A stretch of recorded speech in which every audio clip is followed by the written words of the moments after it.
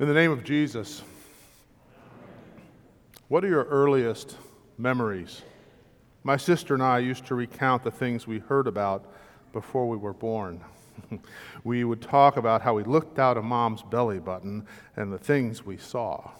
It was all stuff we had heard about, that it had happened before we were born, or simply very early memories of life in St. Louis. These memories were reinforced by storytelling, looking at pictures, the real kind that you pulled out of the envelopes that had the negatives in them. If you don't know what those are, ask your parents or grandparents. Or they were in albums, opened up on a table versus squinting over someone's shoulder or trying to look at the little screen on their phone. Possibly it is not photos, but a thing that reinforces your memories. I have a small wrench at home, about 4 inches, cast out of pot iron with rounded edges. It's red, the same color of the first 2-wheeled bike I had. The bike is long gone, but I remember wrenching on it with this wrench and adjusting the seat every time I grew an inch or so. It has moved from toolbox to toolbox over the years, but it carries a remembrance with it. Memories are recorded in Holy Scripture, and before that they were carried on via verbal tradition and acts of worshiping God. In our gospel lesson, the Canaanite woman certainly had some memories that told her something about what to expect with the coming Messiah to God's people. But she was a descendant of the people that the Israelites were to destroy when they entered the Promised Land. The reason for this was their worship of false gods. The one true God did not want them to influence His people, teaching them the practice of worshiping false gods and idols, thereby causing His people to sin. The woman was a Gentile, yet she at some point had to have heard and remembered. In our Old Testament lesson, we read of Jacob as he wrestles all night with God and lives. He is blessed, his name changed to Israel, and his hip is touched, leaving him physically changed and constantly reminded of his encounter with God at that time and the changing of his name and the name that would be given to God's people. We are given this wonderful gift of being able to remember, and even as our memories fail, it can be the most deep and most intimate things that are remembered, like lyrics of old songs from the 50s if you have 20 years on me, or from the 70s and 80s if you're my age.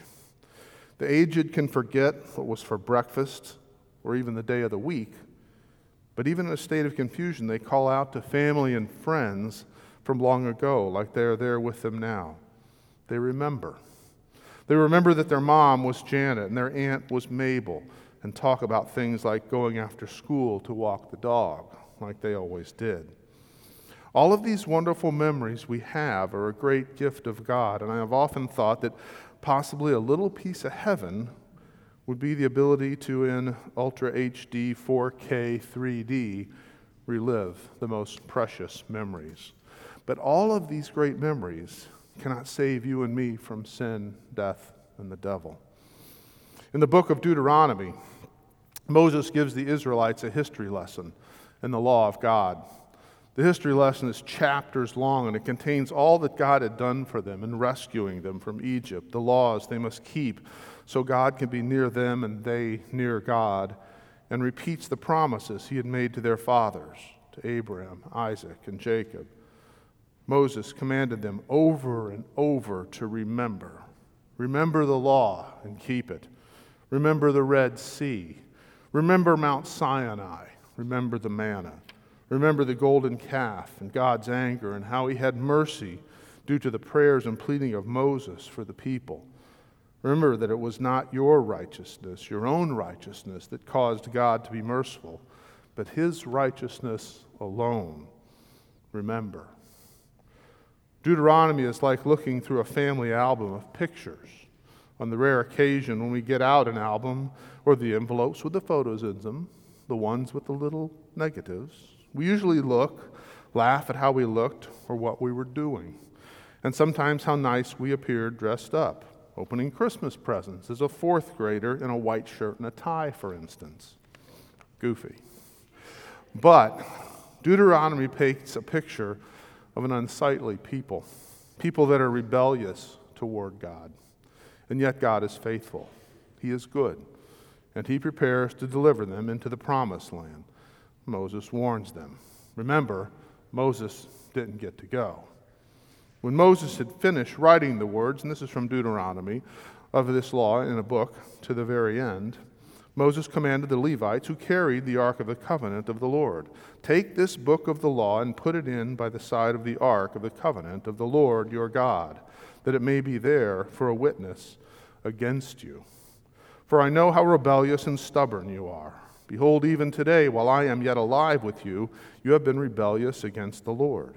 How much more after my death? Assemble to me all the elders and tribes of your officers, that I may speak these words in their ears and call heaven and earth to witness against them. For I know that after my death you will surely act corruptly and turn aside from the way I have commanded you. And in the days to come evil will befall you, because you will do what is evil in the sight of the Lord, provoking him to anger through the work of your hands." It would be great to say that this does not describe you and I, but it does. We are like the ones in the wilderness, just millennia later in a different wilderness. We seek to justify our actions using the words of the devil. Did God really say? We look to mount our defense before God on our own terms, but we don't get to set the terms. The covenant has always been a one-way deal. In Deuteronomy 32, Moses went on to describe in song the story of all that had happened and how God would vindicate and have compassion on his servants. God did not punish for punishment's sake, but for the purpose of discipline and growth in faith. We grow through hardship and trial and learn to trust in God. All this Moses reminds them of. Moses came and recited the words of this song in the hearing of the people, he and Joshua, the son of Nun. And when Moses had finished speaking all these words to all Israel, he said to them, "Take to heart all the words by which I am warning you today, that you may command them to your children, that they may be careful to do all the words of this law. For it is no empty word for you, but your very life. And by this word you shall live long in the land that you are going over the Jordan to possess." Remember. They were to remember the promises made to their fathers and all that the Lord had done to preserve them. They were to remember the promise made as far back as Genesis of a Savior. At some point, that message had made it to the ears of a Canaanite woman, a dog, and it created faith in her. Faith in Jesus, the Son of David, the Messiah, and she knew he was the hope she needed for her daughter. She remembered, and she cried out for mercy. We are much like that Canaanite woman, the dog, and what have we been given by God in Holy Scripture is a family album. If you have one of the big old King James Rembrandt editions, it is full of family pictures as well. Pictures of Jacob wrestling with God, of Moses at the Red Sea, and of Jesus' journey to Jerusalem. I remember looking at the one my grandma had, and I still have it. Having been baptized in the name of God, that is, say it with me, in the name of the Father, and of the Son, and of the Holy Spirit, we are made part of this family that is ancient as time itself, twisted as any soap opera you watched as a kid, and loved and rescued by a Father who gives us the perfect righteousness of His Son, our brother, in baptism. We are children of God, and He wants us to remember what He has done for us. He wants us to trust in what He has done to save us, sending His Son to die in our place so we can have life. He wants us to remember and trust in that above all else. He is still the God that, as you heard last week, calls out, "Where are you?" to a lost and sinful people, His people. He calls us into the life of the church, the life of the baptized. It is a life of repentance that is often so difficult for us, but in which we receive the blessedness of absolution that is completely free in Christ. It is forgiveness that forgets our sins and remembers them no more. Remember that. Do this in remembrance of me. The little wrench I have is a little reminder of something in my past, 55 plus years ago. This meal is so much more than a little reminder. It is a means in your mouth to deliver what Christ has done for you, so you can remember. It is the very body and blood of Christ, just as he had promised with the words, "This is my body, this is my blood." It is under the bread and wine. We don't peer into the mysteries of God and ask how. We remember his words and trust in his promise that it simply is. Remember, it is God's righteousness that covers our sin. His goodness fulfills his promise, and that goodness is Jesus. Perfect, pure goodness and righteousness. With the gift of faith that frees us from sin, we trust in God and what he has done through his Son. And we can remember this.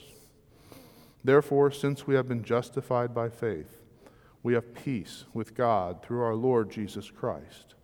Through him we have also obtained access by faith into this grace in which we stand, and we rejoice in hope in the glory of God. More than that, we rejoice in our sufferings, knowing that suffering produces endurance, and endurance produces character. Character produces hope, and hope does not put us to shame, because God's love has been poured out into our hearts through the Holy Spirit, who has been given to us. Remember, in the name of Jesus, amen.